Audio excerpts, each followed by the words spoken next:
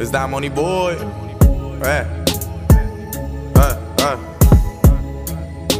We played them in the third game. Everybody played three quarters. The Bears are who we thought they were.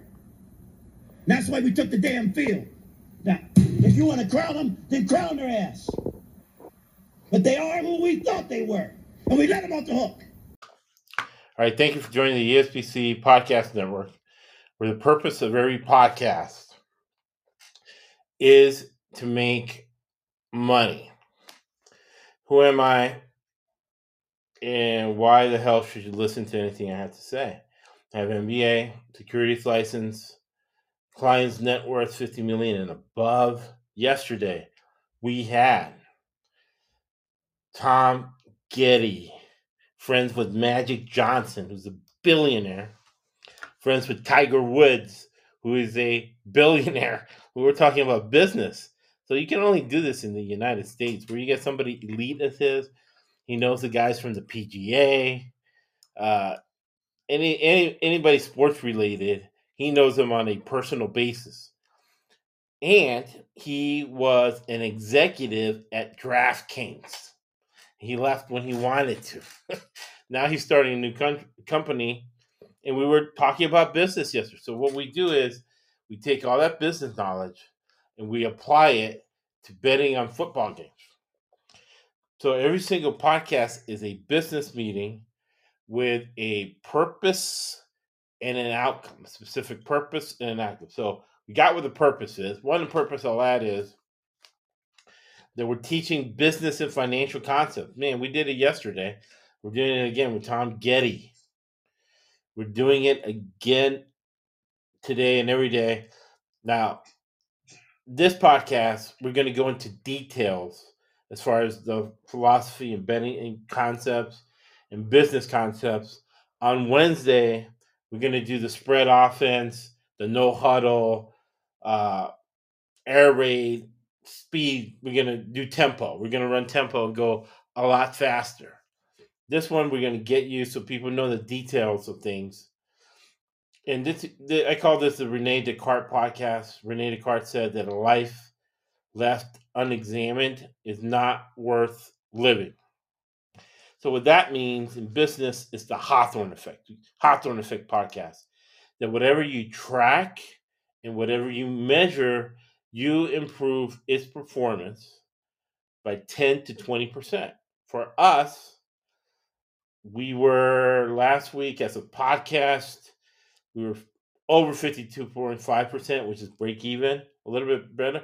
I was in 57, 58% range.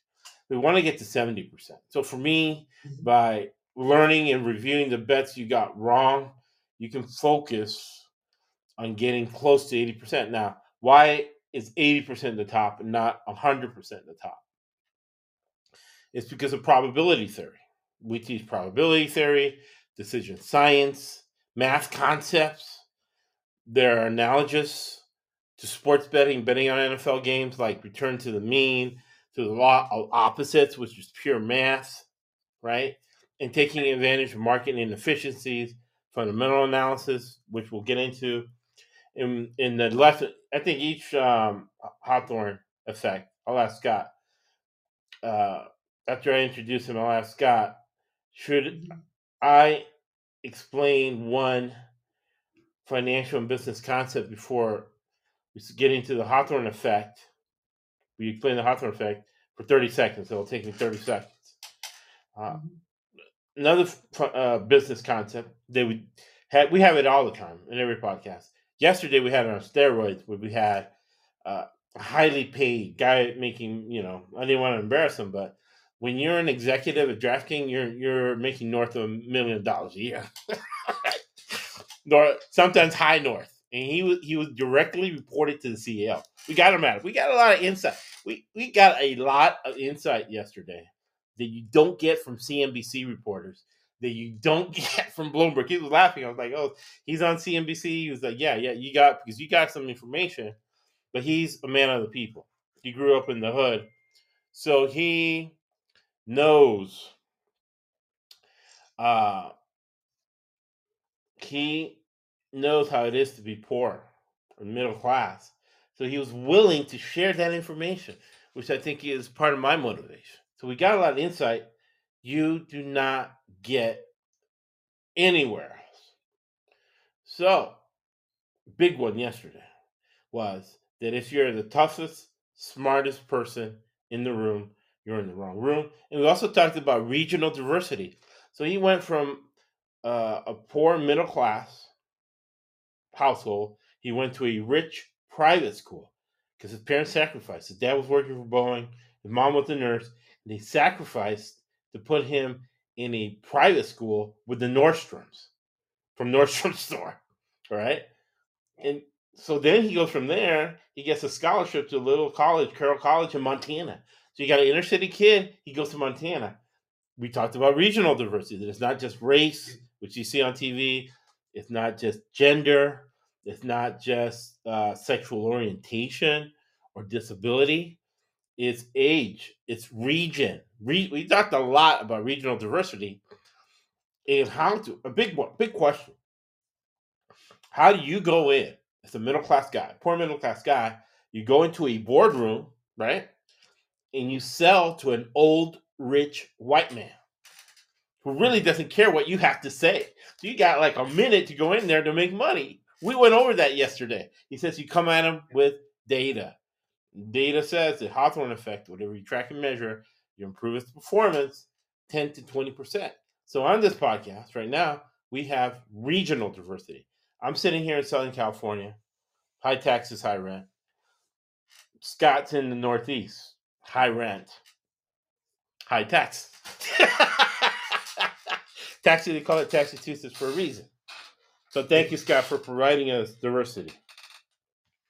Good thing. I'm about 9 hours back from Las Vegas, so I came back this morning. So I was in your neck of the woods for the last 4 or 5 days. So I'm happy to be here.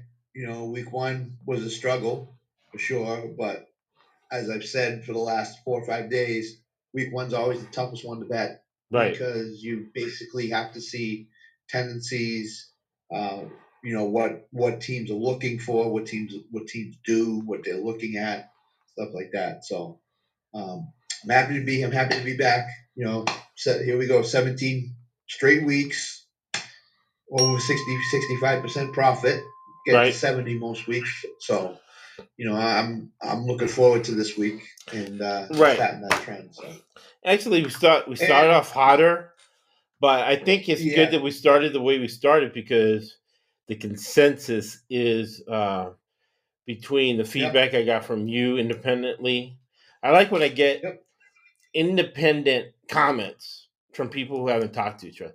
So you hadn't talked to Chad, and Chad said, "Oh man, we're going to make a lot of money this year," and you said the same thing.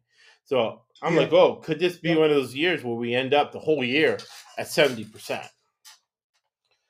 It's highly possible. Okay, my feeling is you always have that 1 week where you sneak it out. You sneak out that profit, and this I think was the week that we snuck out the profit. Right. So I think it's on the ground running, wheels in the air, you know, stuff like that. I think we're gonna have a nice year this year. I can see it coming because of all the information that we've gotten, you know, from Agent Rob, right, from Don Benson. That was great. The Rams from detailed. Yep. From Jim Coventry on many levels, because you know Jim, Don, and Rob are very successful men. Rob was very, very good last week. MLS. I don't know if we got it on there, but he's the top agent for MLS. I'm like, oh, you're the top agent for Formula One. It's like, don't forget MLS. Yep. Don lives in Carlsbad, California. The nicest place to live in this country that I've seen. I lived in Boston, New York City, Southern California, Florida, Austin, Texas. And in my humble opinion, Carlsbad is the nicest place to live in this country. And Don lives there. Yep. Jim's always on point. I always like Jim. You always learn a lot from Jim to make money. So where on any other podcast do you get this stuff? And I told you pre-show, I watched ESPN Daily Wager for the first time from beginning to end program. All of them were on the Cowboys to Right. win that game this week.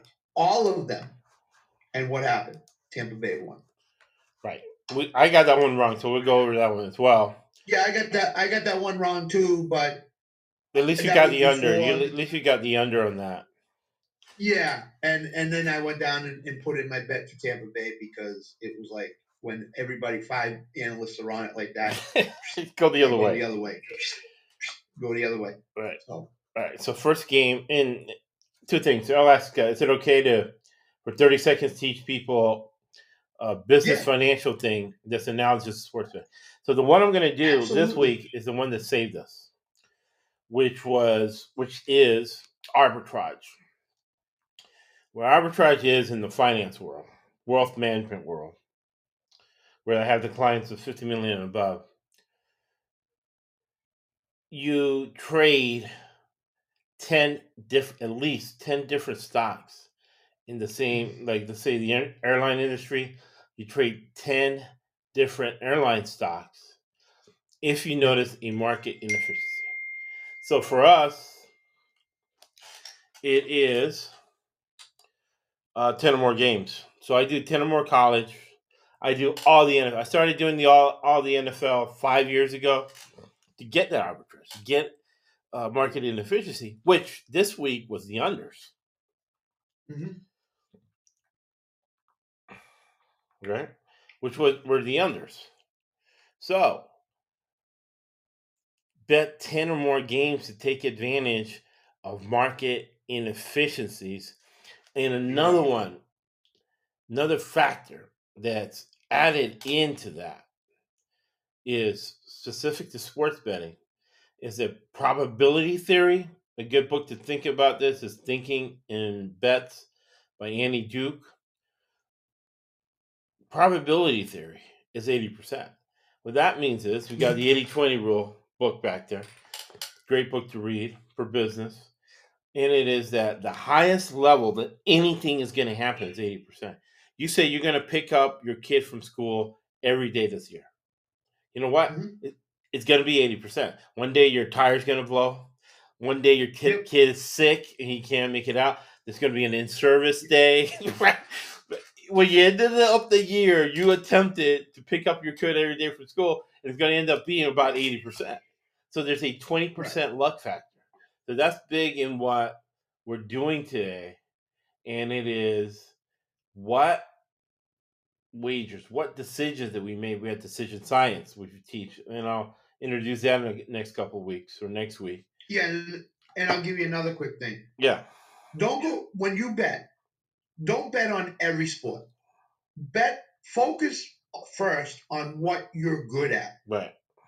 Which is, if it's football, it's football. If it's baseball, it's baseball. If it's basketball, it's basketball. Master that first. Then incorporate another sport. But don't bet on 5 different sports. Right. Focus on the one sport you feel the strongest at, and then incorporate some bets into another sport. Like me, it's football, basketball. Right. But it's nothing else. So I will not bet on hockey. No, I don't bet hockey either. Bet on a little golf. The only time I bet on golf is when the major tournaments hit.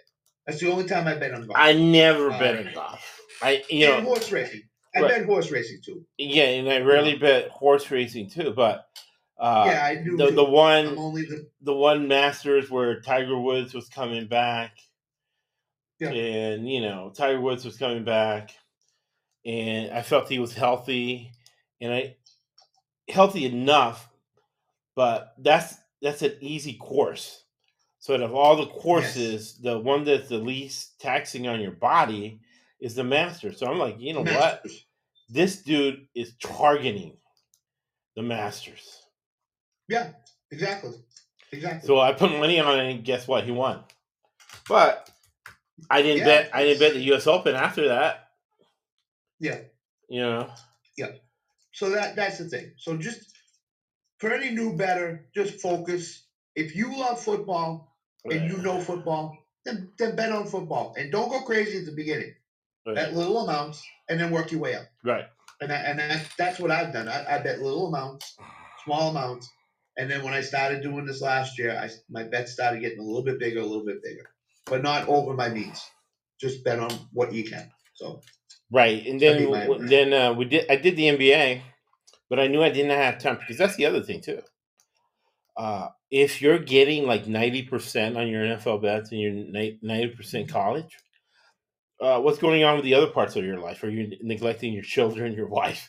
Are you neglecting your other businesses, whatever? Or are you just pouring over stocks, making sure it's the right game? Because the most Yeah. important word in the English dictionary is balance. In the system we have that we teach here on the podcast has a mental health component, right? Like money I made in sports betting, the first thing I did was invest it in my wife's gasoline or what she complains about. Or she Yeah. wants to buy an expensive purse and she doesn't want the money to come out of savings or doesn't want to come out of retirement accounts, but she wants to buy $1,000 purse because she just wants to. That comes out of betting money.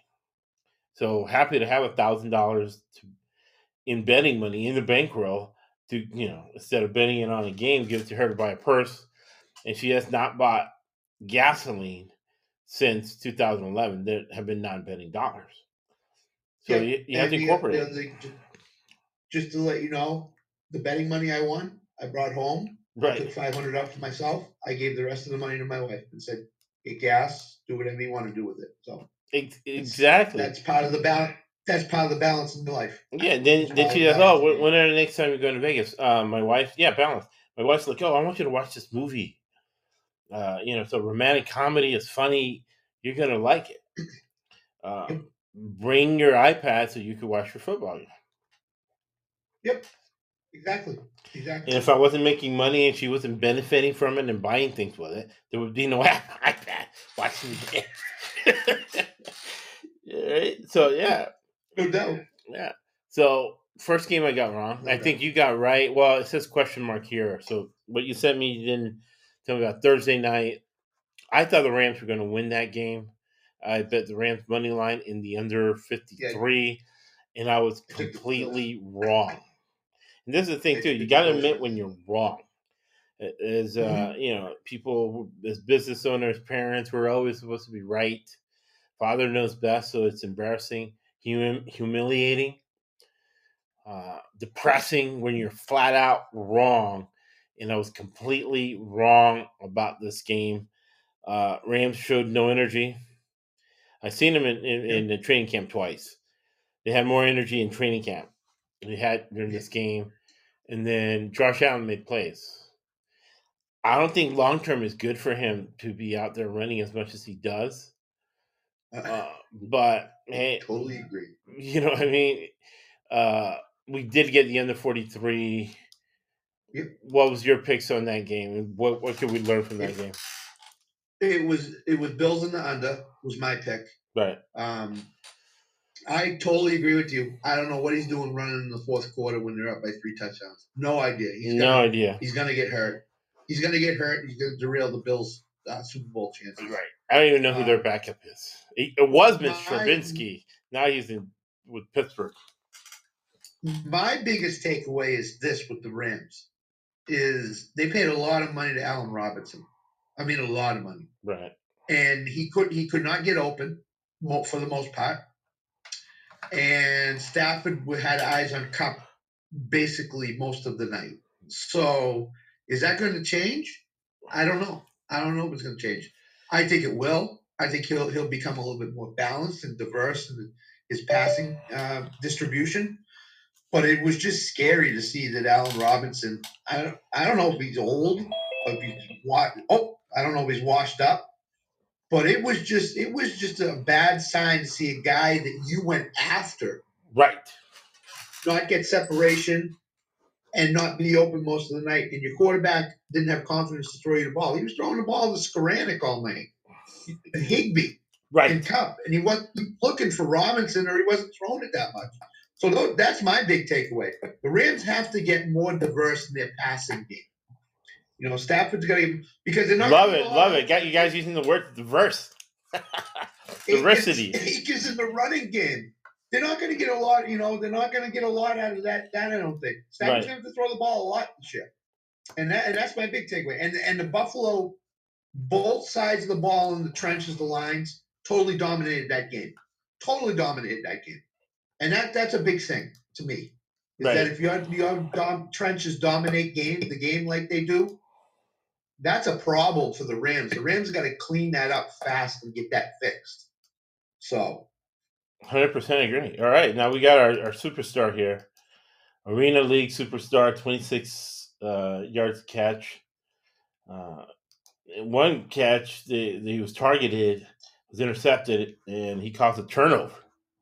Got the ball back for his team. Chad Nolan, thank you. His brother, Pro Football Focus, #1 ranked QB, Oregon State, brought his team back from behind in dramatic fashion to beat Fresno State. In a couple weeks, they'll take on the USC Trojans. Chad Nolan, thanks for joining us. He's jumping in on the podcast. What's up, guys? How you doing, Chad? All right, so well, yeah, we got over setting down the foundation. I know this is your favorite podcast. We're on the Rams game. What did we learn from the Rams? man, Rams game. Well, yeah, we were all over the under. Yeah, we got definitely think a lot of. I mean, these teams that were high scoring last year and these numbers that are just outrageous. I mean, unders prevailed week 1. I think it's where profit came from. The first. I mean, what do you say, Josh? That the coaches, they break the season up into 4 parts. 4 parts. 4 games. Well, it used to be 4-4-4, but now there's a 5th because we got the 17th. Right. So you I think in this Belichick says he's going 5. He's going 5. In week 6 will be the week where he has evaluated where the Patriots are. Yeah. So he's going to go 5, 4, 4, 4.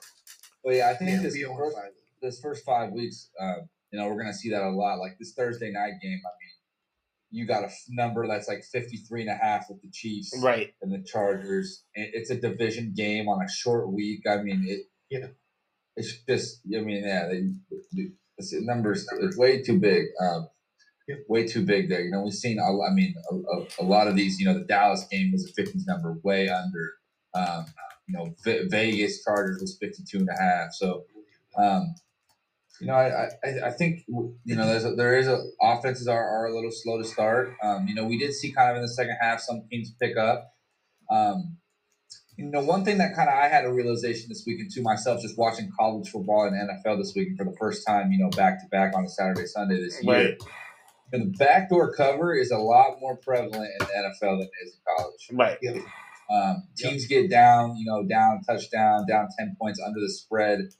They do come back sometimes, but it's not – the percentage of backdoor covering is a lot higher in the NFL.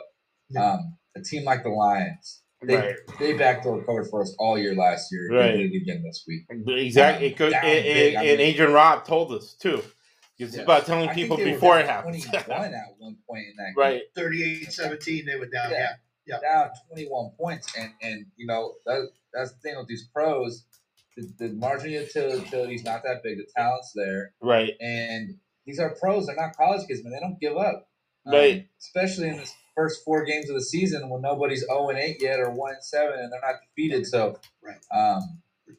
man, I think that's something to look at live betting second half. Yeah. If you got a team down right now or this early in the season, down 21, down 17, man, look for that back. If you're getting, plus 14, you probably could have live bet the Lions over plus 14.5. Right. When they were down 21. And they covered that with flying colors. So that's kind of my week 1 just overall takeaways. No, big time. And the thing too with college, and I guess you'll know this with Chance, right? Chance will look at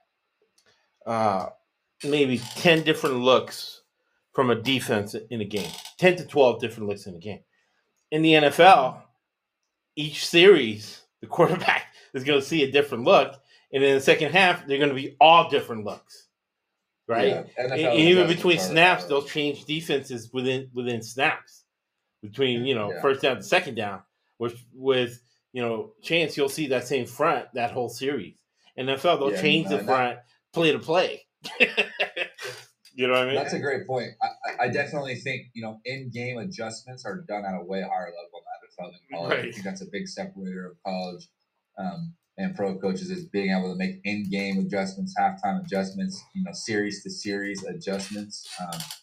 So yeah, definitely As there. Chad just touched on that Detroit game, you don't think Detroit just did the same thing in the late third and fourth Right. quarter? They made adjustments as that right up to there, and the adjustments worked. So Yeah. that's a big thing. Coaches are making adjustments on the fly as the game is going on. No, I had it's not only go from run to pass. It's how are we going to run the ball? We're going to go to the outside. We're going to stay on the inside. Are we going to, Right. are we going to throw slants? Are we going to throw posts? What are we going to do? So it's good. It's going to make me sad because I lost a good friend, Mike Lewis, who used to play for the New Orleans Saints with Sam Mills and them.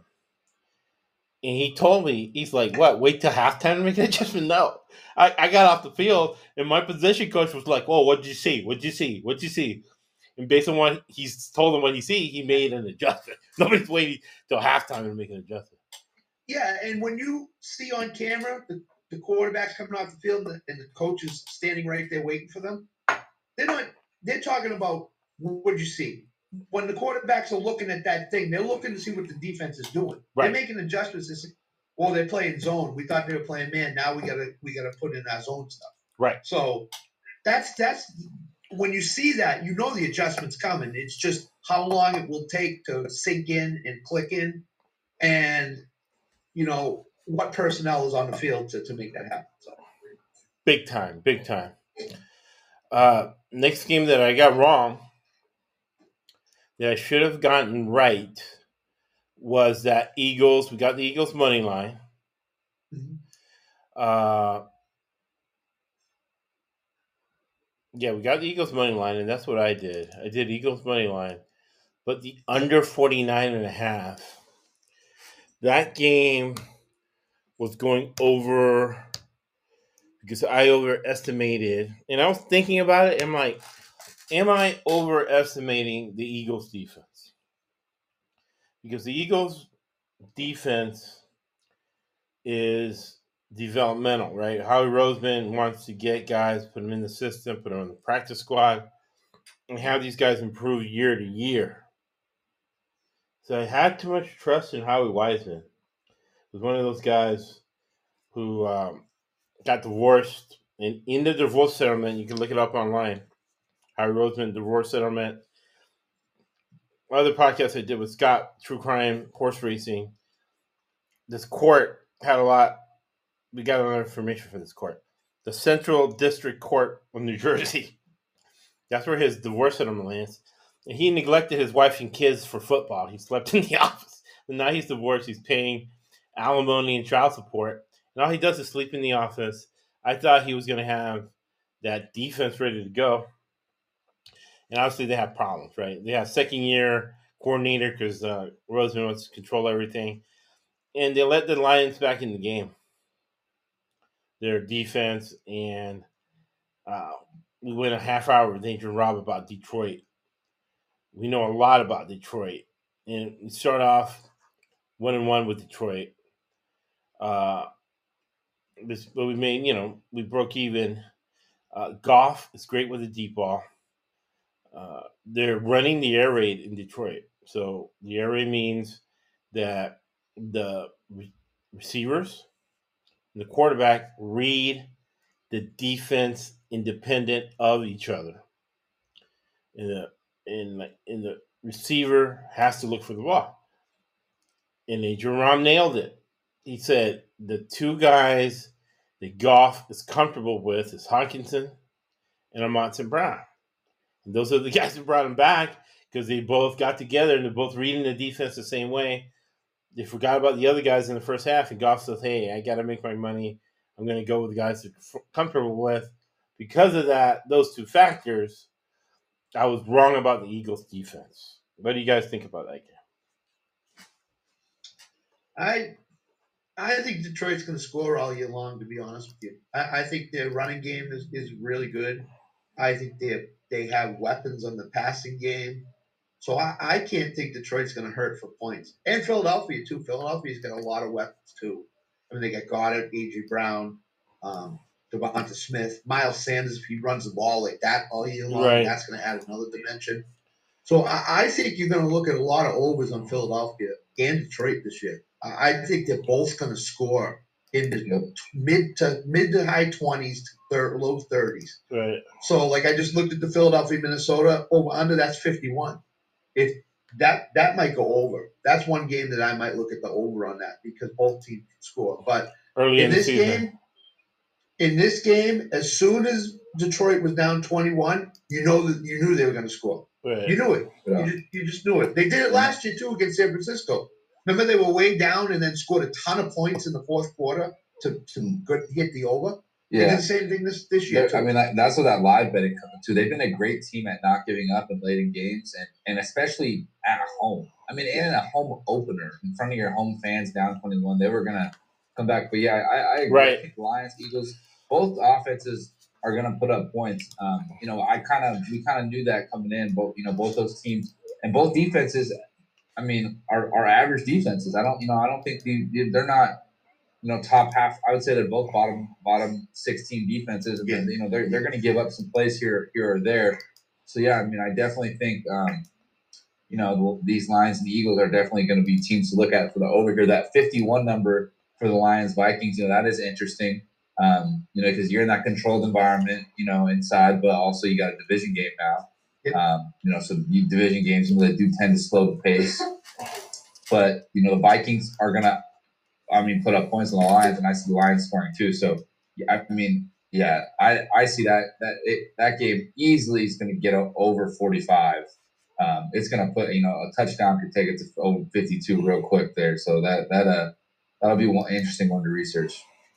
My little thing is if Detroit's playing at home or in an away dome, they're going to score 27 points every game.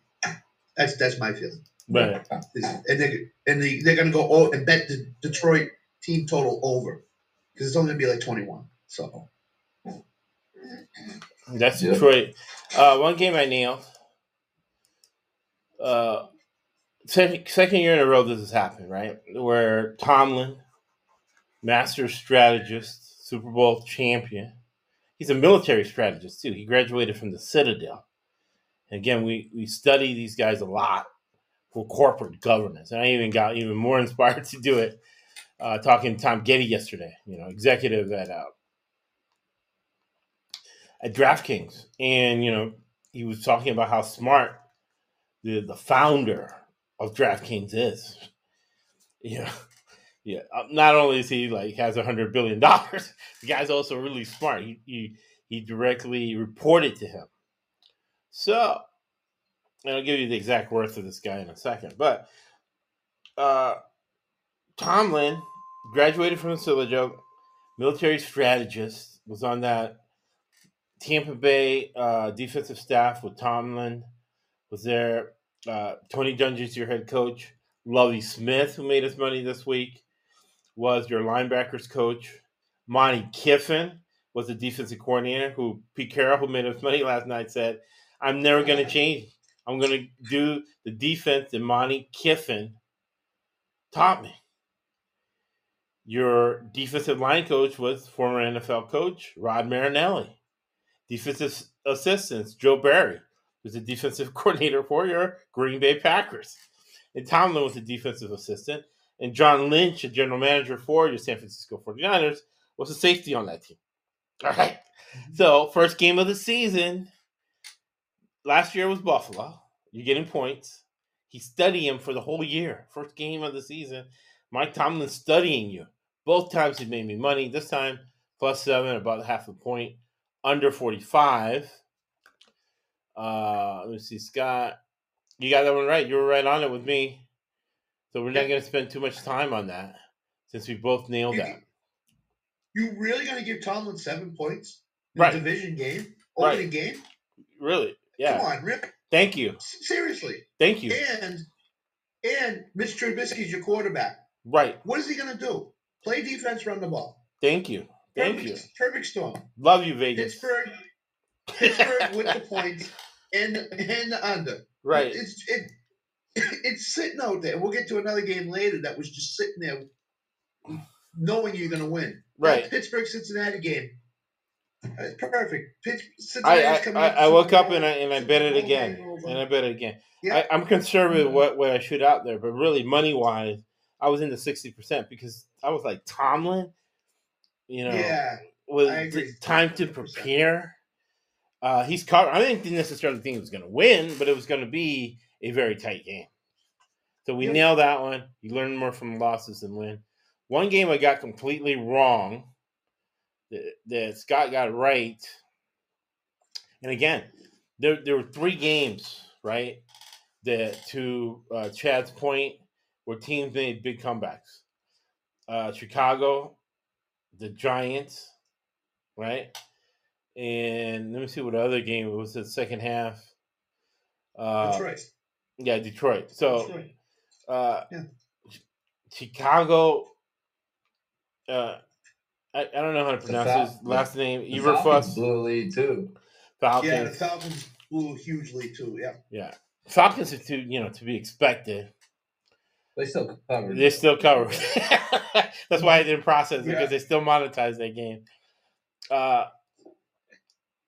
He's a great Pinkel, right? So he's a disciple of Gary Pinkel. Who's Gary Pinkel? Gary Pinkel, very diverse guy. He learned from James. James was the legendary coach at University of Washington. There was Warren Moon. He was the first Pac-10 at that time coach to have a black quarterback in the Rose Bowl. Ilverfus comes from there.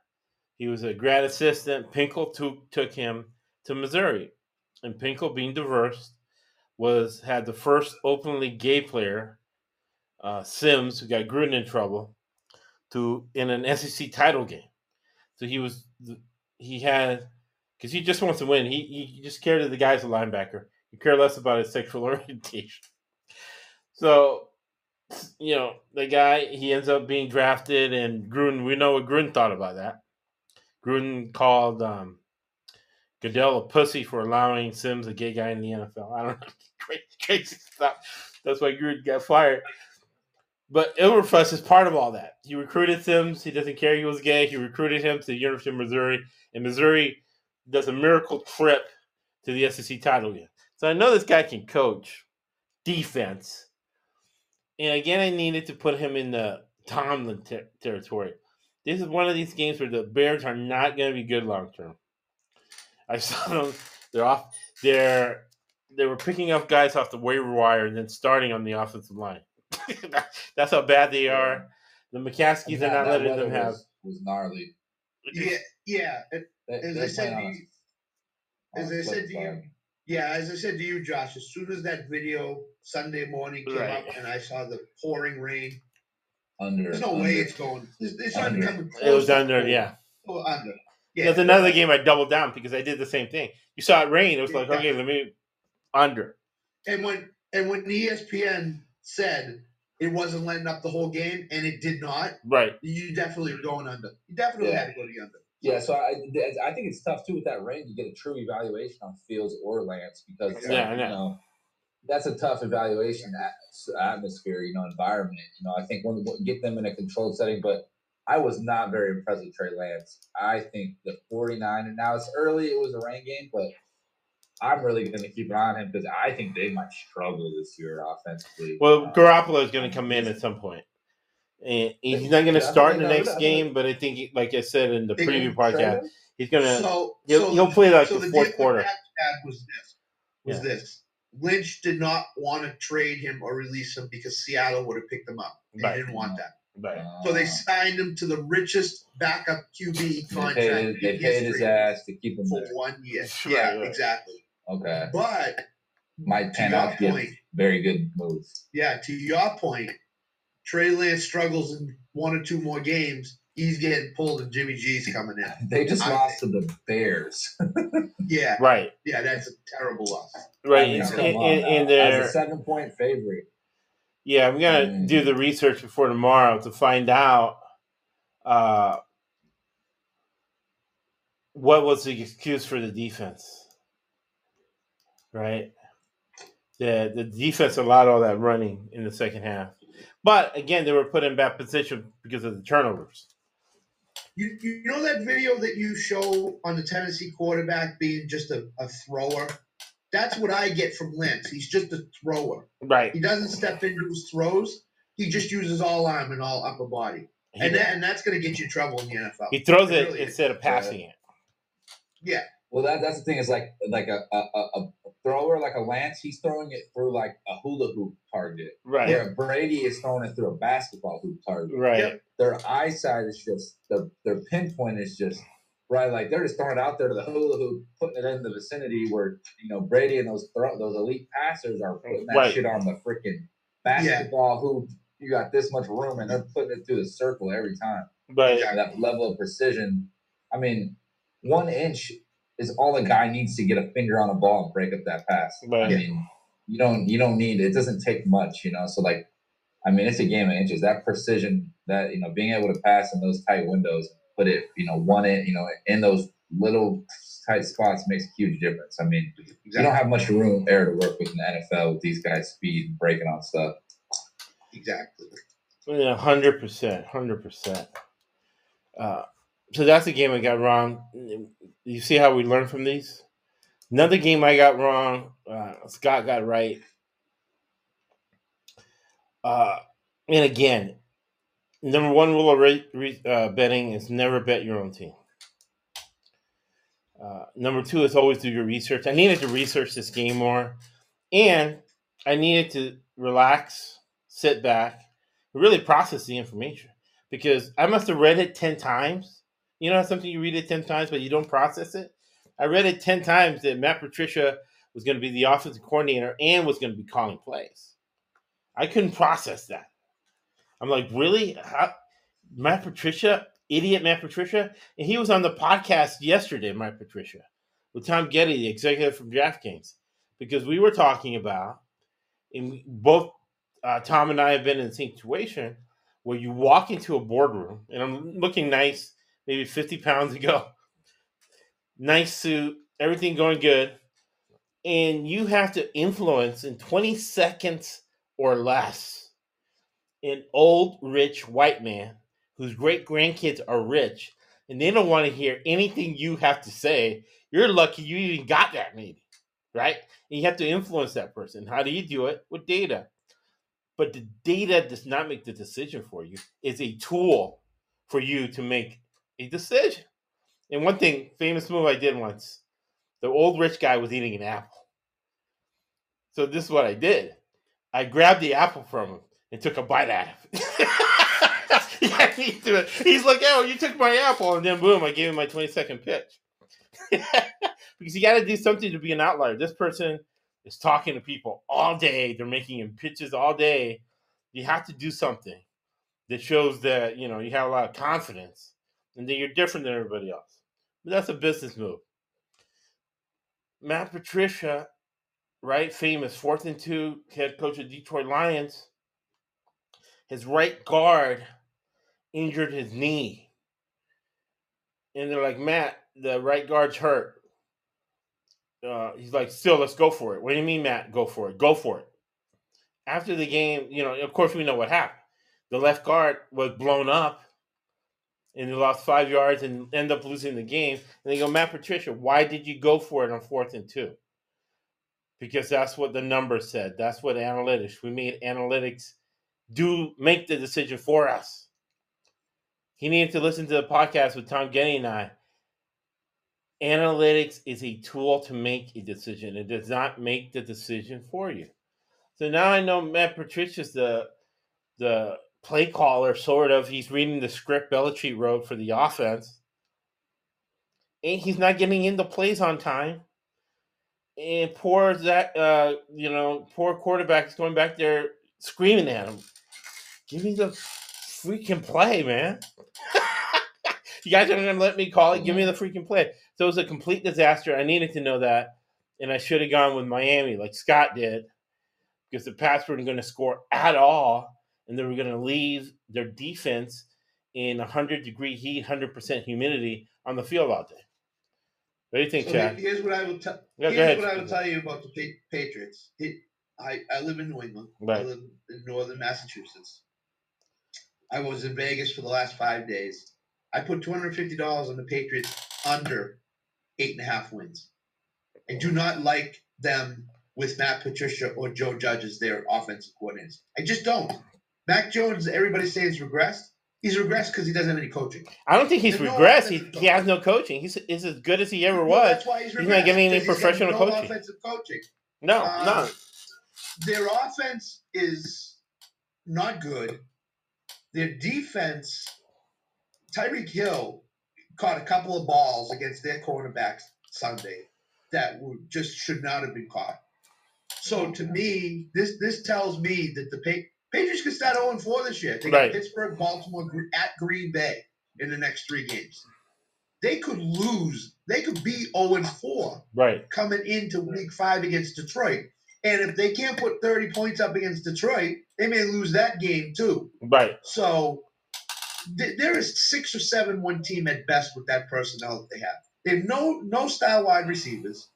Their tight end, they don't throw to their tight ends. Hunter Henry may be their best receiver on the team. That's what he needed to go with in the beginning, get confidence. And he caught 2 balls for 20 yards on Sunday. So to me, that tells me that the offense has no imagination, no flow, no anything. And now Mac Jones has a back spasm, which could flare up at any time again. Right. So, and then you're going to trust Brian Hoyer as your quarterback. And as you said pre-show, I'd rather go with Bailey Zappi, to be honest with you, as a back quarterback, because I think he would bring more. So that's my opinion. They have no imagination on offense. So Miami, to me, was an easy call because I just didn't like anything I saw on offense in preseason, or I didn't like the reports coming out of training camp. So that's why I picked Miami in the under. Miami's offense looked really good too, man. They did. McDaniel's got a good mind. I mean, I know Ritter Craycraft pretty well, so I kind of been keeping up just with their whole camp and who's getting cut and what guys are making active roster. Ritter actually dressed up for that game, made the active roster. Man, I think they just got a good camaraderie down there. They got a good. They had a decent year last year, and they built off that. I feel like they have progressed from last year. They've moved on from Flores. They took all the good. They had a great defense last year. Flores did a good job with that defense. Now it's like they got the weapons in the offseason offensively. They picked up the right guys. And I think the scheme is good. And the trigger man, Tua, looks like he's making strides in the right direction. Yeah. So, I mean, Dolphins, watch out, man. They those Bills got to come down to Miami. They might be in for a battle, Might be a good spot there to you get a +7.5 Miami Dolphins at home. Yeah. Not hot weather, those Bills coming down. So definitely like the Dolphins, man. They're a team that I think is a team that's a play team for me more than a fade team for sure right now. Yeah, and I will tell you this about the Dolphins, okay? Tyreek was featured because he's the new weapon on the team. Right. Watch out for Jalen Waddle on that team. Just watch out for him. He's going to take off here eventually. Yeah. His 42-yard touchdown reception was a lot of Tua throwing the ball 10 yards, 15 yards, and Waddle going the rest of the way. Watch out for Jalen Waddle. And if Waddle catches up to Tyreek, that offense is going to be really dangerous this year to cover. So there's a lot of speed out there. Yes, right. Absolutely. The problem is going to be the rest moving forward. I mean, I like Josh Boyer as a defensive corner, but since Ross, he's facing federal indictment. Man, I hate when somebody dies and they don't give the cause of death. When you have a owner like Ross around, general manager dies in the press box, they're not releasing the cause of death. We need to know how this man died. So it's going to be interesting. The Dolphins on the field, I think they're fine. And Miami's going to playoffs too. I think that's the other thing. I think they're going to playoffs. Yeah. So. Let's see what happens. Panthers in the under. That game barely went over. Kind of went the way I thought it was going to be. These are 2 analytics teams, 2 bad teams. You got it wrong. The one pick that I went the other way that I got right with the over. Oh, with the over. It's my only fade of you guys that I got right. Everyone else I missed. Steelers I missed. Freaking. Yeah, it's always dangerous to do that. Dangerous proposition. You're going to be wrong like 70% of the time. Baker is not good.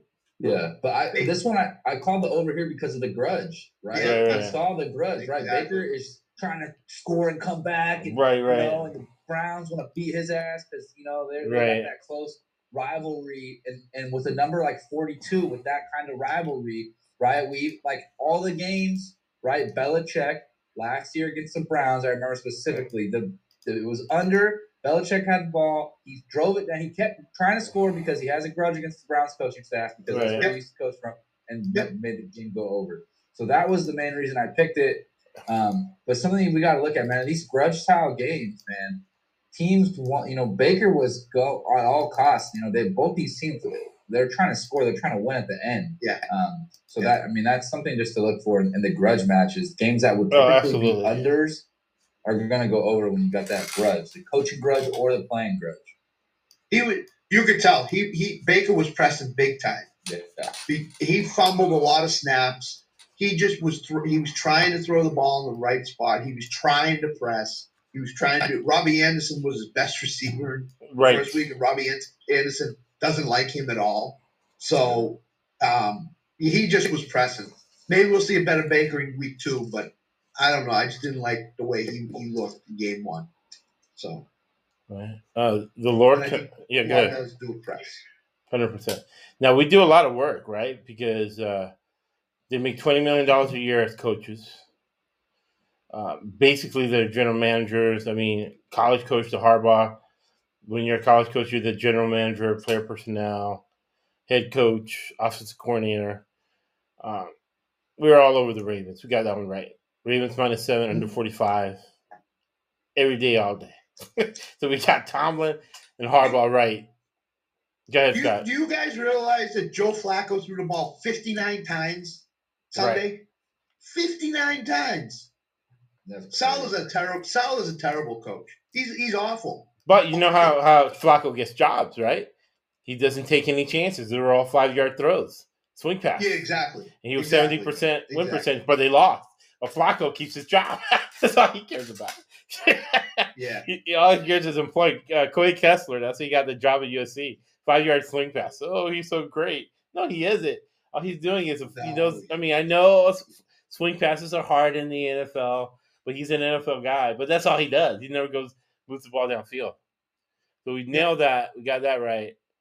Another game, we nailed both of them. I missed the second half.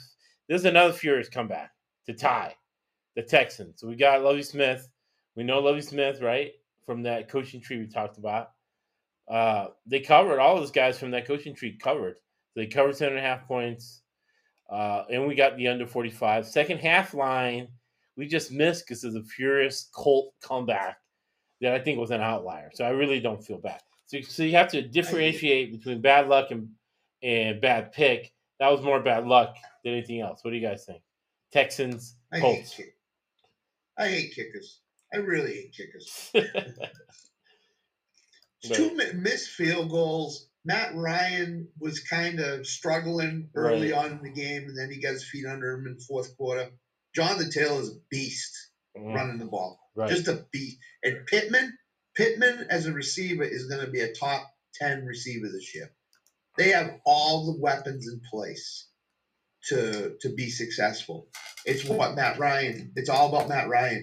And for the Texans, you know, they're a scrappy team. They're a scrappy team under Lovie Smith. They're going to play really good defense for most of the year. And if Davis Mills can work out as a quarterback, they're going to win some games that people don't think they're going to win. So that's my opinion. I like Davis Mills, man. I see progression from last year. He looks better. Stanford quarterback. He was a stinker last year for us a couple times, you know. Right. Where we counted him out, man, and they covered spreads. You know, we didn't make that mistake this year. I mean, Texans, you know, division game at home +7. I mean, we were all over. You know, I wasn't actually too surprised to see them winning that game late. Kind of was going the way I thought, but yeah, I mean, that division is going to be absolutely. I mean, I don't know what we got. Those two, the Titans. Who's the fourth team? Jacksonville. Jaguars. Yeah, they all lost. They all lost or tied. Should be Washington. Should be Washington. It's that division is going to be something. Right. But yeah, man, I think that the Texans are gonna play good defense. they were good defensively last year, and I think they're making the right strides offensively with Davis Mills to that team. I mean, they could be a 9-8 team this year if they play their cards right. I could see them being getting on the right side of 500, but I see them 7-8 wins for sure. Right. Upwards of maybe 9. So I like the Texans this year. I think they're a very, very much improved team, and I think they'll be undervalued in the betting market. I think there'll be some bigger dogs in some spots where they shouldn't be. Like, they shouldn't have been a 7-point dog at home this week one. They should have been maybe 3-point dogs. So we'll see how the market adjusts on them. But yeah, I think the Texans got some value moving forward in these next couple weeks. Right, and I like to look at the running game on a team like that. They had 4.4 yards a carry against the Colts to start the season. It's not like a horrible defense. You got like the Texans, right? 4.4 yards a carry, 3.5 each time is a first down. So that takes pressure off Mills, makes his life a little easier. So I 100% agree with Chad on that. Yeah, there's going to be a lot of value, real value on Houston. The Lord Commanders, we got them right on the money line, and again, I call them what the fucks, right? And I get that from Hard Knocks too, right? He's like, oh, what is his depth chart? 2 what the fucks and 3 bullshits. I'm not composition group. Is Coach talking about? But again, it was a crazy game between 2 bad teams. Carson Wentz puts it out at the end. And I thought both defense would hold up because they both have decent defenses would hold up and keep the game under, but I was wrong. That game was over all the way. What do you guys think about that game? Jackson, I don't know. I don't know what to make of Jacksonville. Right. I mean, they're running. James Robinson's looked really good coming back from an Achilles injury, right, which surprised me. I thought they would slowly incorporate him in, but they gave him a bigger share of the workload than I thought they were going to give him. Jacksonville is a team that has all the pieces. I mean, they just have some nice pieces. Great, a very good running game. Right. Wide receivers that aren't upper echelon wide receivers, but a solid group of wide receivers. And for whatever reason, their defense just let them down. Their defense just let them down. They were so good last year. You can't allow Carson Wentz to throw for over 300 yards against you and think you're going to win that game. Right. The last time they played Carson Wentz, he was terrible because he was with the Colts. The last game of last year, he was terrible. And for whatever reason this year, he played really well and he found his receivers and it was a good first game for him. So maybe Washington's going to be a little bit better than a lot of people think. Maybe they're going to give some teams threats, but I have to see him play another game like that before I buy into it. So. Right. Yeah, no, I agree, man. Washington, interesting team. They might be a little better than we were thinking. They play in that bully division, with the Giants, the Cowboys, and the Eagles. So it's like, that after week one, that division is always probably the most wide open division of football. And man, it's wide open. Washington getting the win. They're a contender to win. I wouldn't be surprised seeing them week 10 be in the first place in this division. So definitely gotta keep taking an eye on them. I'm not sold yet. Jacksonville might be really bad. They might be a 2-3. They might not do too very good. Their coaching staff, they struggled last year. Struggled so bad, and it looks like it's carrying on because Washington was not overly impressive. Now, the under here too. This game was 14-12 going into the fourth quarter. Washington was winning. It was at 26. Right. They had a 24-point fourth quarter here. To make it just go over by 6 points. So that was some bad luck, I think, on the total in my mind. When you got a game, 14-12, when you got 17 plus points you could give up and still cash your under in the fourth quarter. I will take that every time. If you're giving me 17 points in the fourth quarter, I got 17 and a half for the fourth quarter. I'm taking that bet every single game. I'm going to be profitable. So, it's tough ending up on the wrong side of that one, but I don't think it was a bad pick. I think sometimes something sneaky happens at the end, and it one score or one can push a game over. So Washington, I definitely think it's a team that might be a lot better than we thought, and Wentz does have experience. They got that. They got a veteran quarterback. They got some guys that can catch the ball. They got some weapons for him. So it'll be interesting to see how they do moving forward. They got the Lions. The Lions this week up in Detroit. So I mean that's kind of a stinker game. Detroit's a 2.5-point favorite here. So that's an interesting one to get into and start breaking down for next week. Yeah. Big time. The Raiders, I thought they were in it. We got the under 52.5 because the coach is involved in this division game. Want to keep things in their back pocket for the second game and see who's better fundamentally sound coach. Two young coaches trying to prove they can coach fundamentally sound football, which screamed the under to me. We got that. We didn't get the +4, but I thought the Raiders were right in it at the end. They could have scored one more touchdown to cover that. What do you think, Scott? Scott, you got both those wrong. We got half of them wrong. What do you think, Scott? Derek Carr. I thought he was going to be a better quarterback than I thought he was going to show a lot more right from the start of the season. I mean, he has an offensive mind in Josh McDaniels. Right. Got Devontae Adams. Has 3 really good weapons. Good offensive line. Whatever. He just throws the ball into double coverage as much as any other quarterback in the NFL. I don't know if he can't read defenses. I don't know if he just has eyes for Devontae Adams. What it is. He missed Devontae. He was awful in that game. The whole game. I can't even come up with 1 or 2 plays that I say that's the Derek Carr that I expected to see. Right. He just did not look good. He was pressing. He was throwing the ball in places he shouldn't have thrown. It's just bad. He just was bad. And that Raiders defense is okay, but Chargers didn't really do anything either in that game that would strike me as Justin Herbert being, really, he didn't dominate either. So right.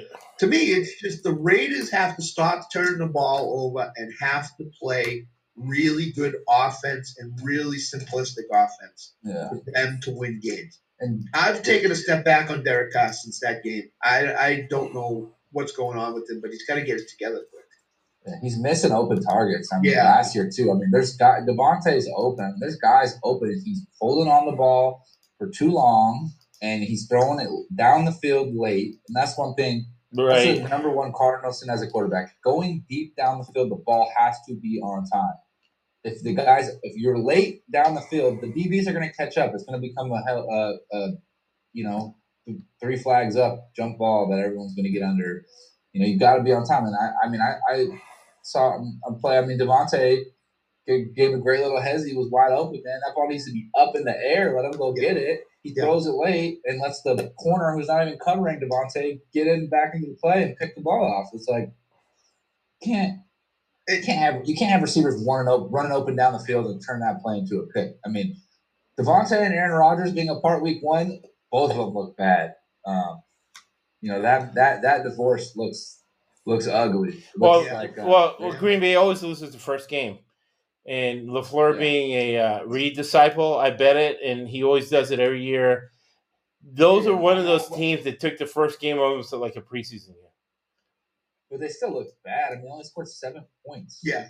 We had the over. Same thing happened the previous year when they opened up, I think, or the year before where they opened up Jacksonville, and last year where they opened up against Carolina. They only scored like 7 points. We'll get to the Green Bay stuff in a minute because I have a couple things that on Green Bay that I will convey. But what happened to Hunter Renfrow? You made this guy look like a star last year, and for much of the game he was 0 catches, 0 yards. Right. What I mean, They ran him once and he fumbled. Yeah. Yeah, go to him and then go back to Adams. Right. You'll get Renfro involved. And he did. Renfro struggles in press man. Yeah, Right. he does. When you put that guy right on his face, or like so when you're the slot, right, like or you're receiver, one guy has to be on the ball, a guy has to be off the ball, right? Right. Obviously, the guy who's off the ball, you can't press him. The closer you get to the line of scrimmage, I still got 1.5 yards, 2 yards. I can back up 3 yards. I can give myself as much cushion I want if I'm off the ball. But when I'm on the ball, that's where you don't have any space. That's where getting off the press is really when you're on the ball and there's less than a foot of space.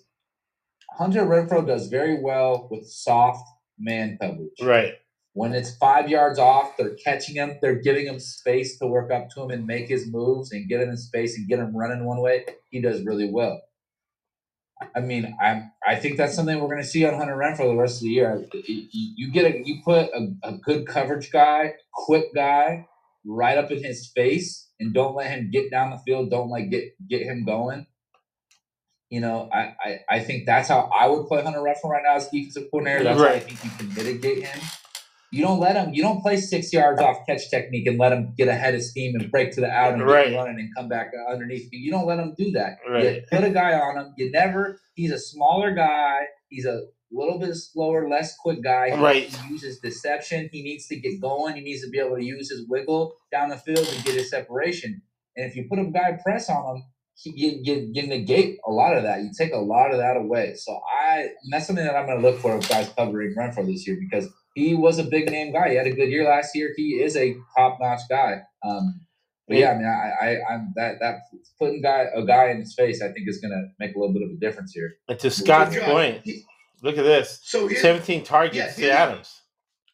Look at the Chargers target distribution. 4, 4, 4, 4, 4, 4, 4, 4. Look at the Raiders, 17, and most of that Waller stuff was in that one drive. Right. Most of it was in that one drive. So to me, that tells me if I'm McDaniels, I got to say, hey, man, look, you can't throw it to Devontae. Every play. Go back to that, Josh? Yeah. Josh, go back down to that? Yeah, there we go. Well, I'm saying something too that stands out to me in that up a little, right there, Pat, and the receiving is look at the top 3 guys, right? Allen, 4 targets, 4 receptions. Eckler, 4 targets, 4 receptions. Carter, 4-3, 4-3. All the way down to Palmer, down to, I mean, everything 75 to 100% target to reception. Right. Yeah. Look at Adams, 17 to 10. Right. Waller, 6 to 4 is all right, but those are mostly because of screens. Renfrow, 6 targets, 3 receptions. I mean, that's 50%. I mean, his, the target to reception rate, I think you should be more around a 75% number. Right. I mean, these numbers are all 50%. Devontae's maybe at like a 55, 60% complete. But I mean, you can't have that many balls on the ground to your top 3 targets. I mean, I'm looking at in the top 3 targets, 7, 2, 3. That's 12 incompletions to your top 3 guys. I mean, that's 3 downs. That's 4 series of 3 and outs. Right. Big time. And Josh, go up a little bit on this for a minute. Sure. All right. So look at Derek Carr. So 22-37, 295 yards. So what that tells me is his depth of target, his range of target is not very good. It's his receivers doing most of the work for him. So you got to throw the ball down the field. You got to loosen up the defense, first of all. Right. Second of all, I agree with Chad completely. These guys are getting 75 to 100%. Whereas the Raiders, 10 for 17, 3 for 6, 4 for 6, 0 for 3. Can't have that. You just can't have it. No, and you got to put it on Derek Carr because I'm looking at 4.9 yards of play rushing versus 2.5. That's a clear advantage towards the Raider defense. So the Raider defense should be nothing to be ashamed of, holding the Chargers 2.5 yards of carry. Right. There were times in that game, because I watched that game basically from beginning to end. Right. That he was just holding the ball way too long. And he wasn't making a fast and accurate decision. Right. When you're a quarterback, you need to make a fast, accurate decision and get that ball out. Like Brady's 3.3 seconds of getting the ball out. You got to get that ball out quick. Right. You can't hold it. Because if you go if you're a quarterback, you go 5. So if you get to 5, forget it. You're gonna get sacked, or you're gonna do something dumb. And that was with Derek Carr. He's got to get better. He has to get better. 100%, 100%.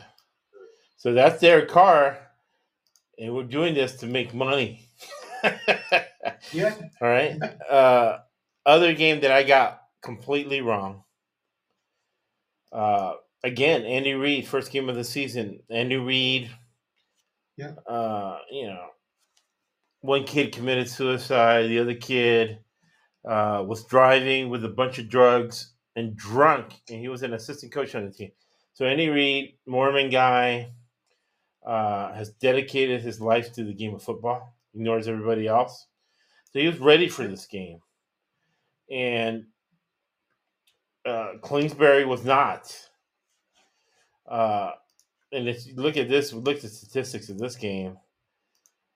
I thought it was going to be under because I thought that Kyle Murray and then we're going to get that air raid short passing game going. But they were ready for him. They're ready for him. Look at the Cardinals target leader. That tells you all you need to know in this game. Greg Dortch was their target leader. And their running back was their second target leader. Right. Yeah. So that, to me... Where are the receivers at? Marquise Brown's 4 for 43. That's it. Yeah, that's it. Okay. Zach Ertz only 4 for 2. Green 4. Yeah, Zach Ertz had a touchdown catch with like less than a minute left in the game. So his basic line was 1 catch for... And DeAndre Hopkins can play, but since the coach cursed him out in public, he's like, I'm playing when I feel like I'm going to play. And also Murray cursed out Murray in public, said he was stupid and lazy, didn't want to read the playbook. To Chad's point with the Chargers, look at the Chiefs.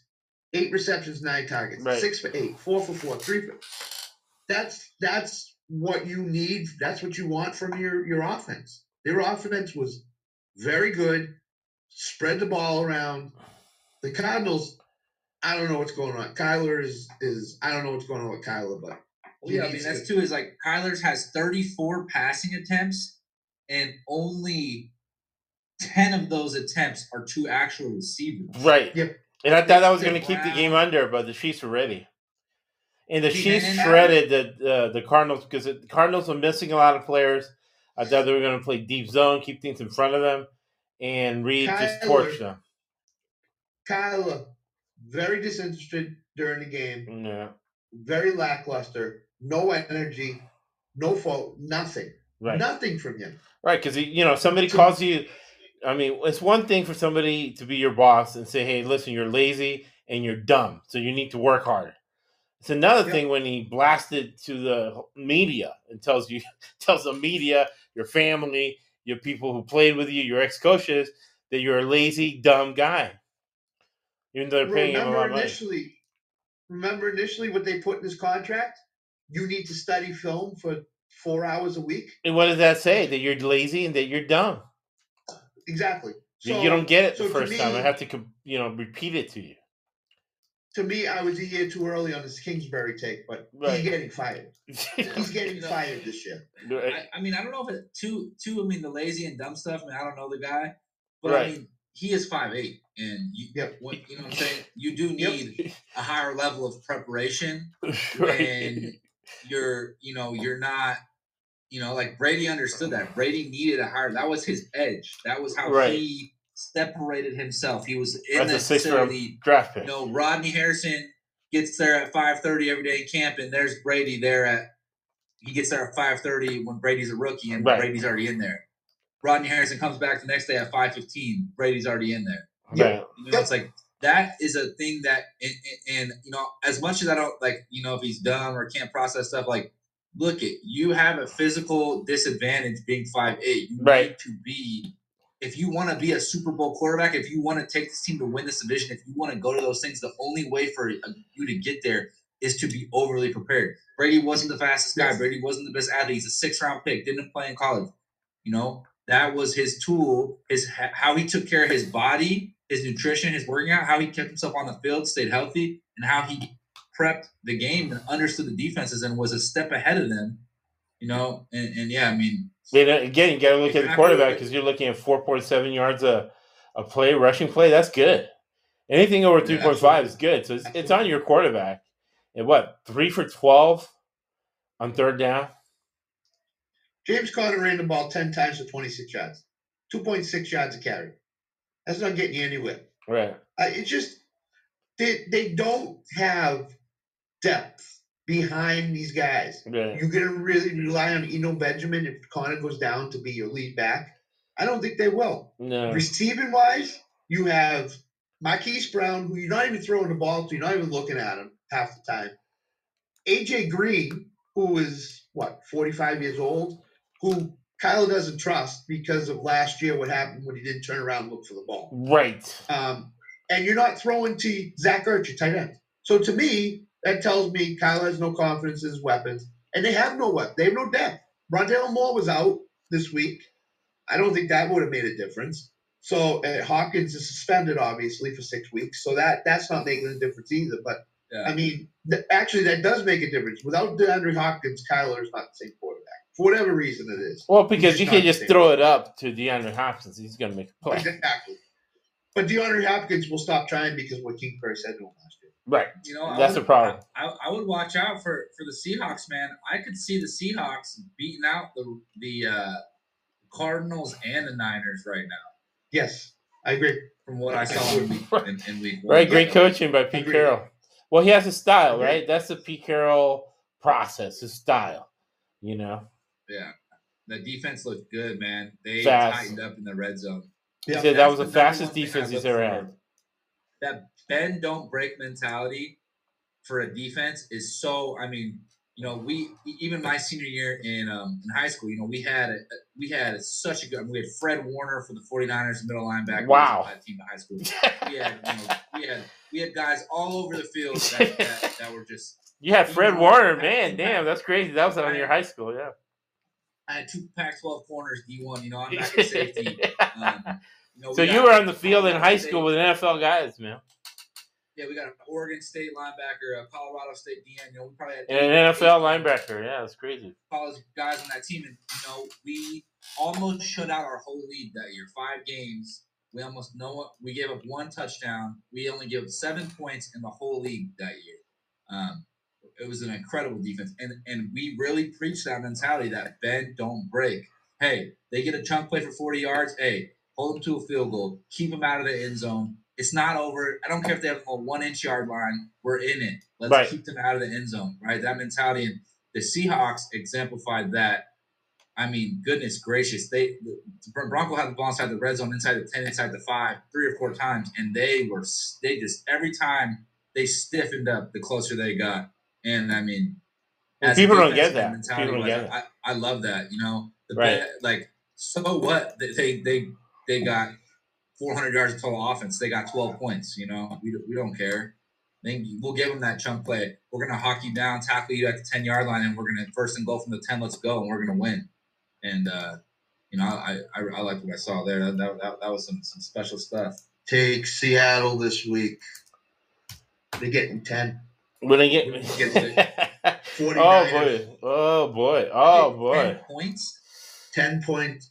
They're getting 10. Oh, I can almost do it now. You never bet it blindly, but what is it? Double-digit dog. What are we getting? Our first double-digit dog in the division. Double-digit dog in the division. You don't bet it blindly, but they might win that game.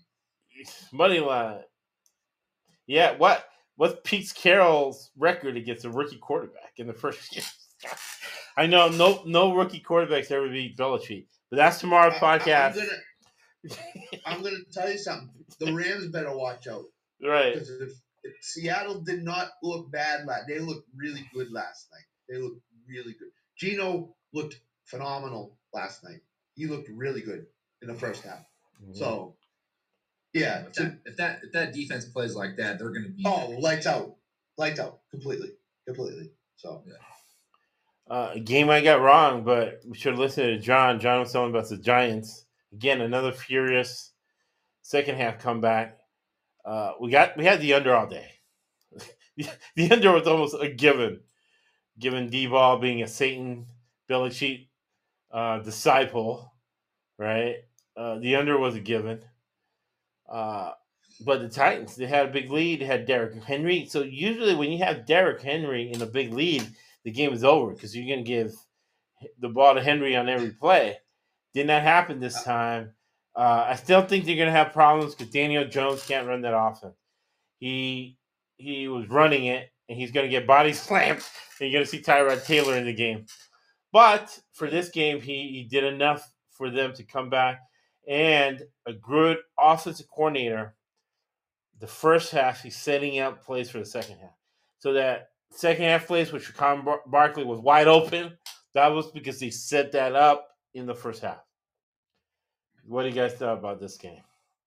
2 thoughts on this game. One, Vrabel had his worst coaching game in his coaching career. Yeah, you got to coach what I see here. He outcoached himself in this game. Right. And Saquon Barkley won this game. It was all Saquon Barkley. Right. Look at the rushing per play, as we've been talking about. 7.4 yards per play. Right, yeah. Barkley had big plays in that entire second half. That's why they won the game. No other reason. Right. He looked way better than Henry.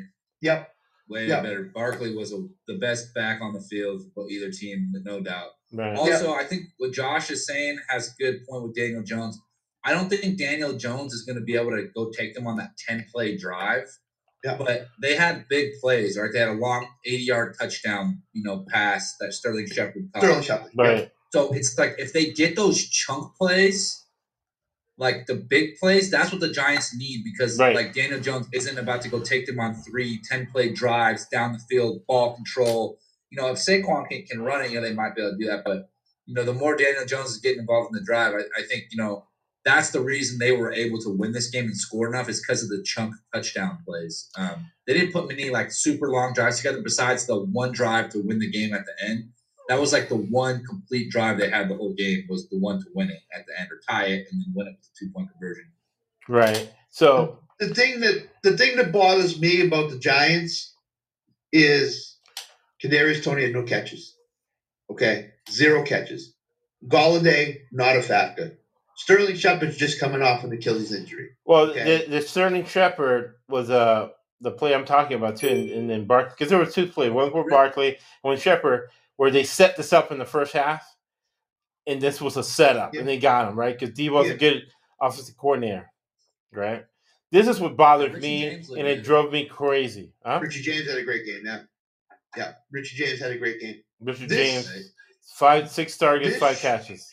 He caught everything his way, 11.8. But this is what drove me crazy last year with Josh Allen. 6. This is his offense. 6 designed runs for the quarterback.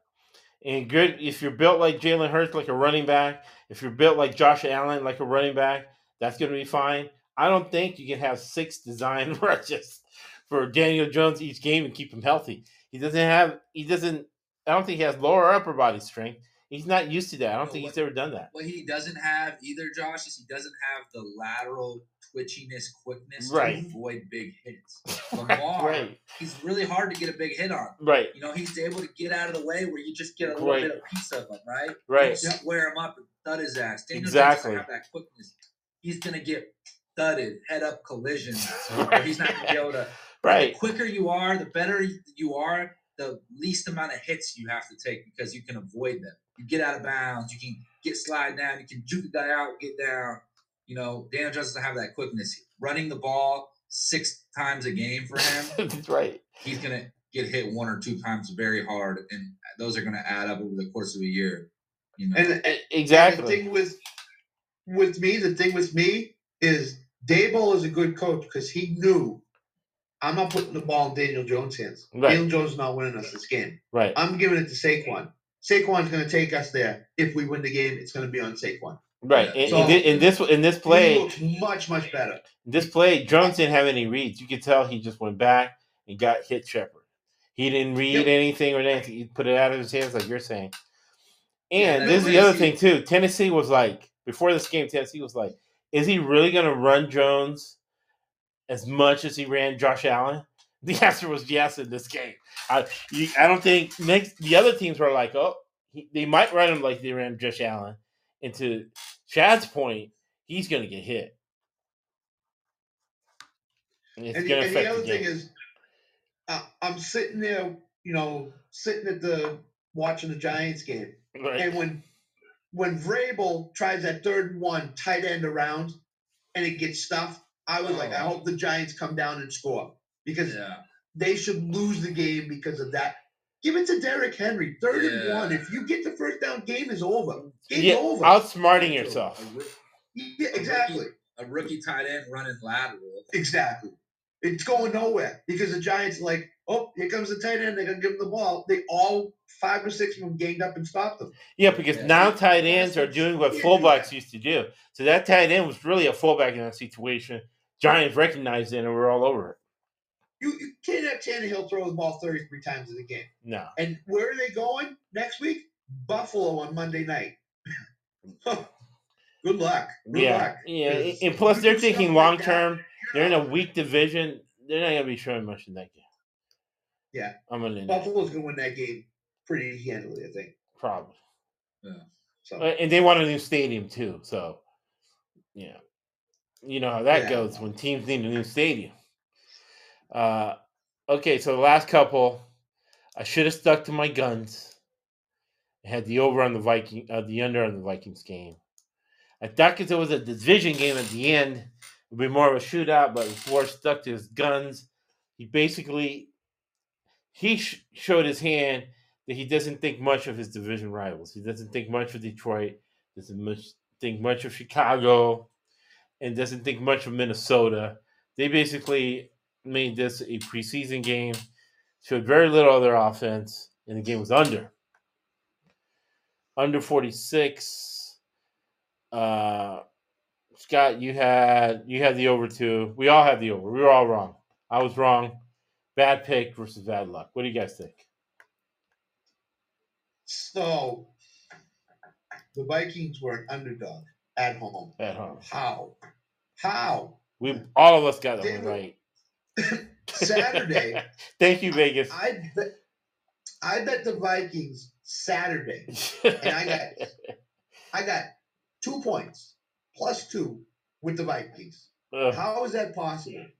This game was on the side was the easiest game to pick for me, right? Because Aaron Rodgers was coming in with no Allen Lazard. Tunyon just back from an injury. He doesn't throw to rookie wide receivers. Right. As you can see, the first play he tried to throw Watson. Watson dropped an easy pass. He hardly went back to him the rest of the game.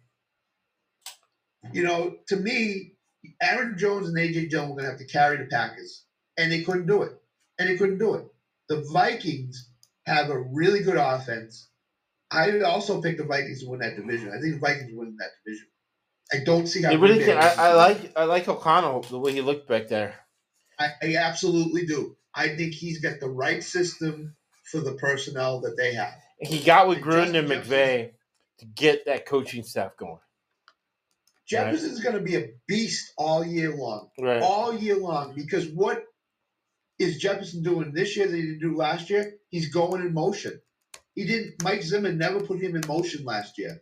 This year, O'Connell is putting Jefferson in motion, moving him around the offense. He's not going to be in the same place 2 or 3 plays in a row. That makes a huge difference for the Vikings. They didn't need Dalvin Cook. Justin Jefferson took that game over single-handedly early in the game. And they won. And that's the whole thing. I think Minnesota is a dangerous threat in the NFC this year. I really do. I love them. I love them getting 2 points at home in the opening game with Packers personnel.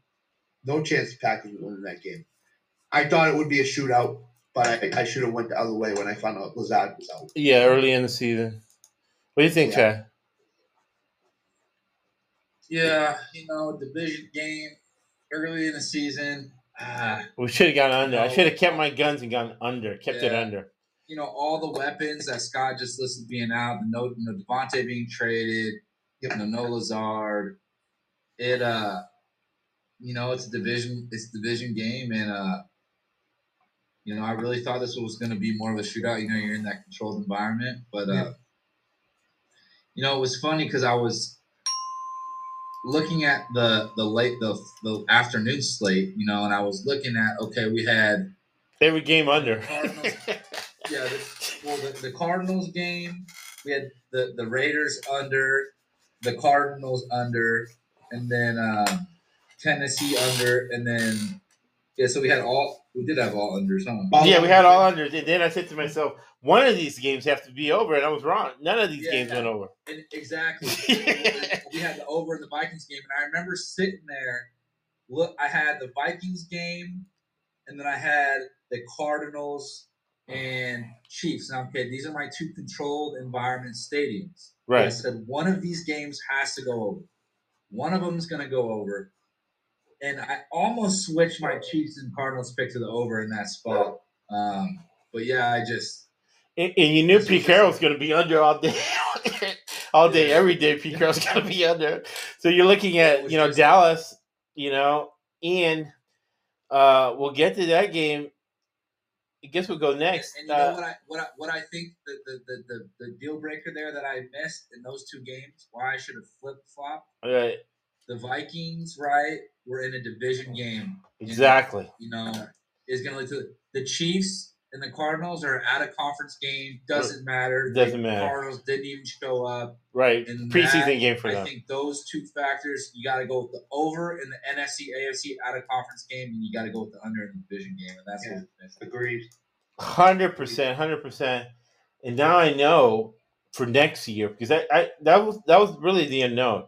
How are coaches going to react to that extra game? They did it last year, coming out of COVID. This year, some coaches looked at it as a preseason game, right? Especially if they were out of the division. Within the division, they played it close to the vest because they don't want to be the ones making a mistake in a division game. They want the other team to make a mistake. Dallas, again, I needed to stick to my guns and know that Tom Brady is going to run a 3 tight end offense. Cameron Brate Smart, he's going to replace Gronk as his air raid guy, where they both independently read the defenses. And Dallas has nothing right now. They got rid of Amari Cooper, which was dumb. They got rid of Collins on the offensive line. Their offensive line can run block. They're a disaster, but they couldn't even run against Vita Vea. It was a really good Tampa Bay defensive front, so I'm not going to hold them against him. And Dak hurt his ankle, and Dak hasn't been the same since coming back from the injury. He hasn't been good. They play that zone, which was all right with Quinn. That's under all day, every day. And there's no way Dallas was going to cover this game with the problems I outlined. What do you guys think? I'll be back in a second.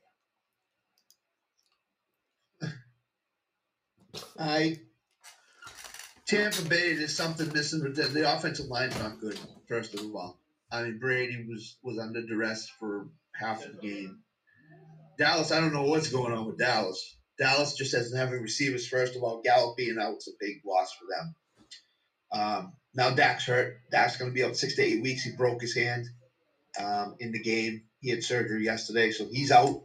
So Cooper Rush is the quarterback. So there's going to be there's probably going to be a lot of unders in the next 6 to 8 weeks for the Cowboys.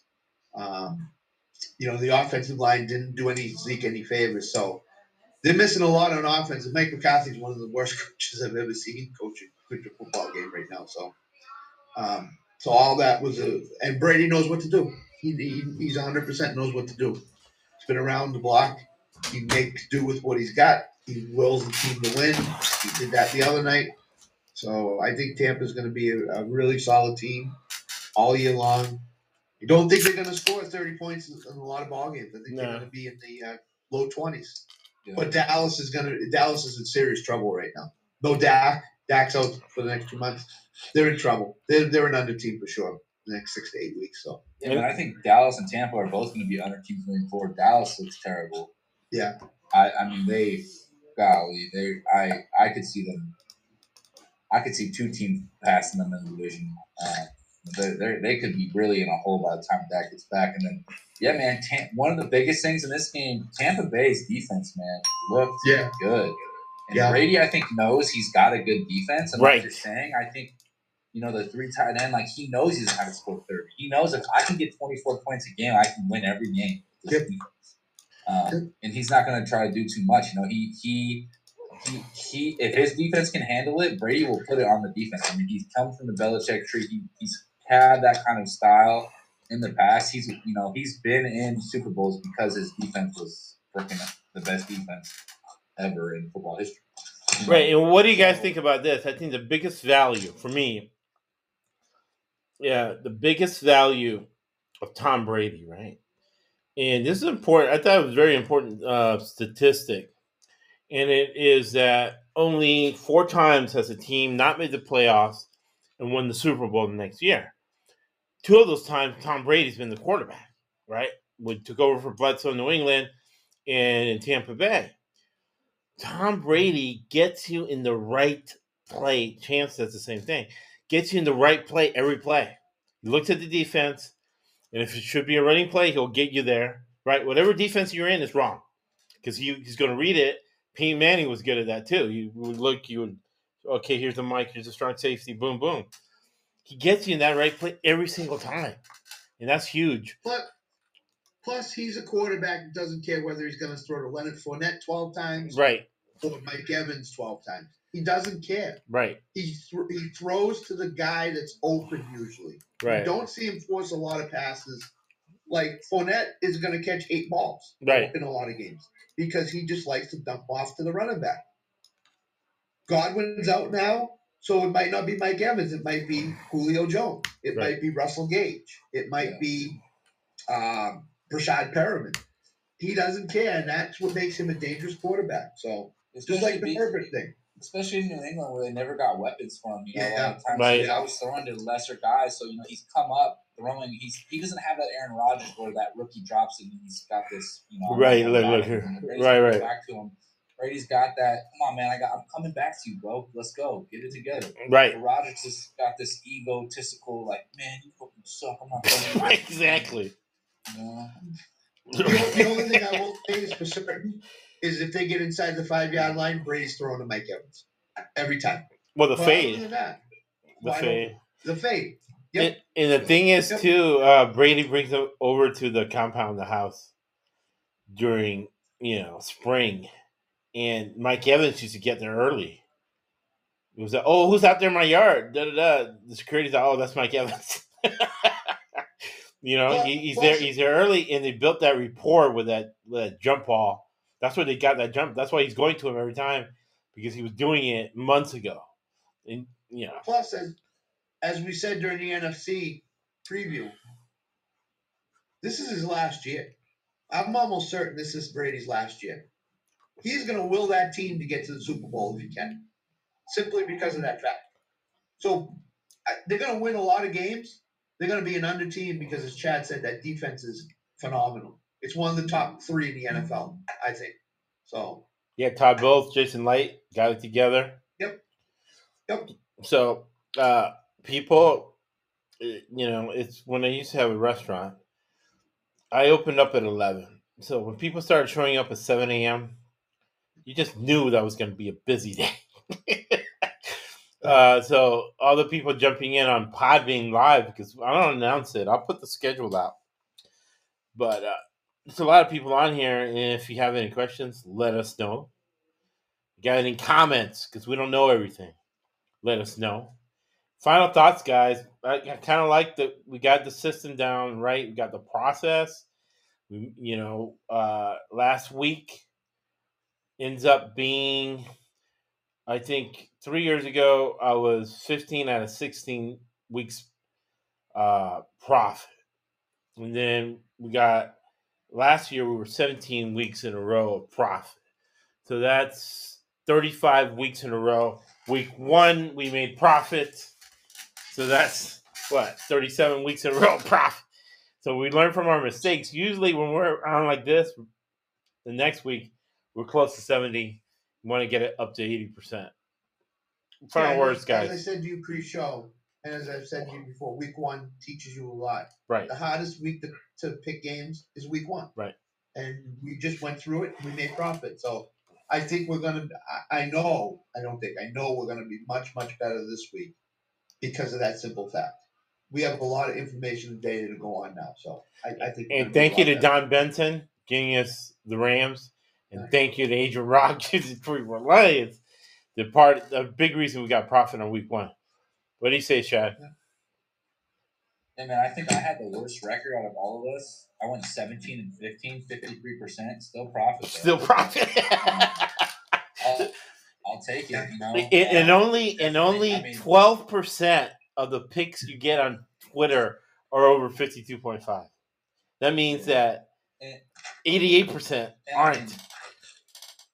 17 and 15 was easily 2 games. I could have went, easily could have been 19 and 13. So, only 2 games, so subtle. But, yeah, I mean, getting profit, getting a winning record like that, over 52.5% in the first week, I think is awesome to grow on. And, I mean, we're only going up from here. Right. It's only going to get better. We got a lot of information. And, man, I love the hot deck. I love reviewing these games and going over them, what we got right, got wrong, because it really just gets my mind, gets me clear for next week, and it really gives me, the review that I need to before I start breaking down each game for the following week. Man, I love it, and I mean, this is our second year of this team kind of doing it, man. Right. We had a lot of success last year, and this podcast was huge for us last year, man. It helped us just progress immensely week to week, and man, I think we're going to get rocking and rolling, man. I think we're having 78% week here, and those are the weeks that bankroll just gets jumping. We got a little bankroll this week. I got a little something working in the right direction, but man, I think we got some big weeks ahead of us where we can really, really monetize and get those bankrolls going in the right direction. Big time, and it is humiliating when you have a pick you should have gotten right and get wrong. But you have to flush it out, and you got to be honest, right? That's a big part of this. And then realizing the collaborative thing. You do not know everything, and that you need other people who are smart, not just anybody. You need the right people to give you good information to move forward. And like what Scott was saying about the pick show on ESPN, Action Sports, you do not have to pay $300 for Action Sports. The amount of information that we give you on this podcast and the one tomorrow is all the information you need. If you're adding on information, you might be information overload. You might be numbers and statistics overload. And we give, right? You got a guy like Don Benson, Adrian Robb, all of us. We're giving, right? Tom Getty, executive, making millions of dollars at DraftKings, now founding a company with Magic Johnson and Tiger Woods. I didn't know. Maybe it was off camera. We didn't know on camera. So I won't go into specific numbers. I didn't know how much money Penny Hardaway had. All right. But Tom Getty gave us our time because it wasn't philanthropy or religion. And Tom Getty's not just doing it, or we're not doing it because we're nice guys. It's business. When you give one, you get 10 back. And the Queen, we talked about her best moment. The Queen's best moment, 70 years, her best moment was the Blitzkrieg. When the Nazis were coming in and bombing London, she says, I'm staying here. Winston Churchill said, I'm staying here. And Winston Churchill said, you make a living from your labor, but you make your life from what you give. Thank you for listening to the ESBC Podcast Network as we make money together. I'm the best there is.